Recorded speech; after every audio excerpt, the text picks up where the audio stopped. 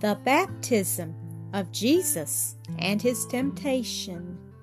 Weekend Bible Stories Collection. In those days cometh Jesus from Nazareth in Galilee to Jordan unto John to be baptized of him. But John forbade him, saying, I have need to be baptized of thee, and comest thou to me? And Jesus said unto him, Suffer it to be so now, for thus it becometh us to fulfill all righteousness. Then he suffered him. And Jesus, when he was baptized, went up straightway out of the water. And lo, the heavens were opened unto him, and John saw the Spirit of God descending in a bodily shape like a dove, and lighting upon him. And lo, a voice from heaven, saying, This is my beloved Son, in whom I am well pleased. And Jesus was about 30 years of age.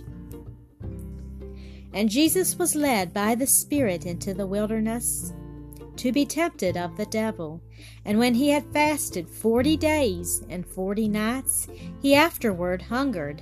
And when the tempter came to him, he said, If thou be the Son of God, command that these stones be made bread. And Jesus answered him, It is written, Man shall not live by bread alone, but by every word that proceedeth out of the mouth of God. Then the devil taketh him up to Jerusalem, and setteth him on a pinnacle of the temple, and saith unto him, If thou be the Son of God, cast thyself down, for it is written, He shall give his angels charge over thee, to keep thee, and in their hands they shall bear thee up, lest at any time thou dash thy foot against a stone. And Jesus said unto him, It is written again, Thou shalt not tempt the Lord thy God. Again the devil taketh him up into an exceeding high mountain, and sheweth him all the kingdoms of the world, and the glory of them, and saith unto him, All these things will I give thee, if thou wilt fall down and worship me.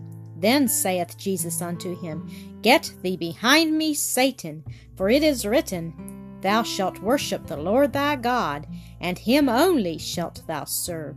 Then the devil leaveth him, and behold, angels came and ministered unto him. Thank you for listening to another episode of Acresoft Story Classic.